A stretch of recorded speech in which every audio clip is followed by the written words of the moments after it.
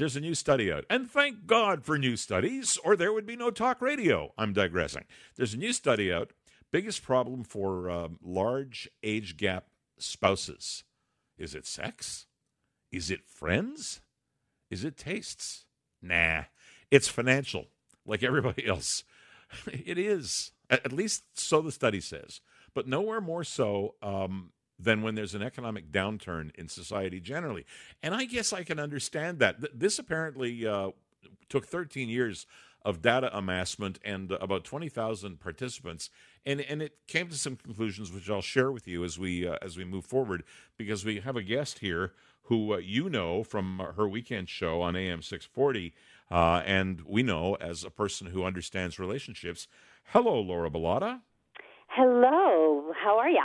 I'm fine. Anyway, Laura is host of Dating and Relationships on AM 640, and she knows whereof she speaks. So you heard my preamble to this, Laura, and I wonder if I could just bounce it back off you and get a reaction. What happens, and what is the trending with couples who are kind of out of whack in terms of traditional 5-year or less gaps?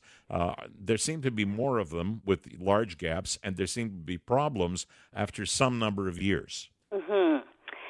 Yeah, and I think the problems occur, too, depending on the maturity level of the younger person, I think. I do think that marriages can work out when there's a big age gap. But I also think, statistics show the larger the age gap, the higher the divorce rate. So let's go with that. And some of the reasons, I think, can be, there's so many different reasons. But, because your lifestyle can prove to be drastically different currently or in time. We look at one's career and financial situation. It can be much different than the other person's, but that isn't always a problem, because we look at, there's men that are, let's say, 50, and they're looking for that 20-year-old. They're looking for that eye candy on their arm. We call them sugar daddies. And the girls we call sugar babies, and in dating terms anyways, and they're okay with that. The girl's okay with that because she's got a guy who's financially taking care of her, and he's okay to take care of her because, again, he's looking for that eye candy. And then we have the same goes for women, too. We have older women taking care of younger men, and they're good with that.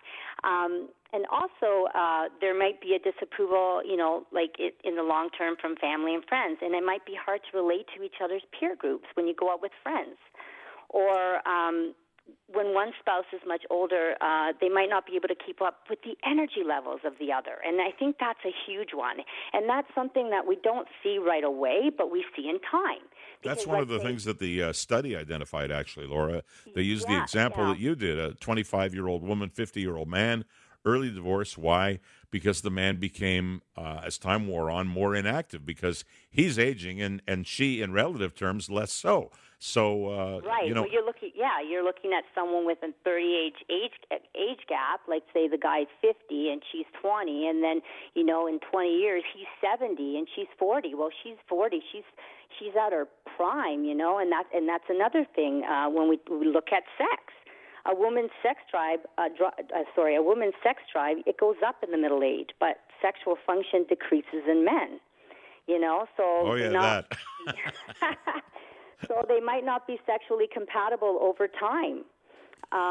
Let me ask you a couple of questions, some specific questions, and let me also put out the call for people. If you're married to somebody who has a significant, and by significant we'll say 10 years or more difference between you and your spouse, either way, male, female, female, male, or for that matter, male, male. I'd love to hear from you. 416-870-6400, star 640, the numbers to call. So, Laura, what the findings of this study say is, one, men like younger women. Well, big surprise, but not so much the other way around.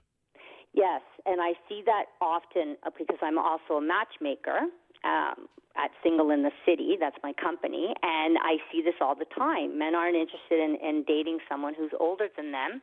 I think there's that fear that women won't look as good as them, and they're aging, and they always want to have that fresh, young, person again on their arms. Funny you should say that. And I see the same thing in women.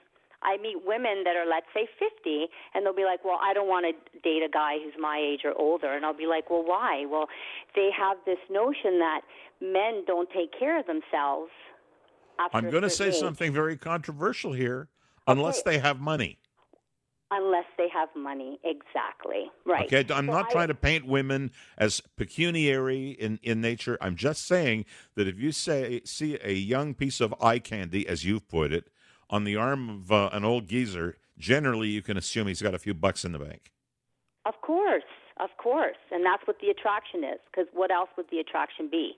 And I always tell men, too, like, give your head a shake a little bit. Let's be realistic here.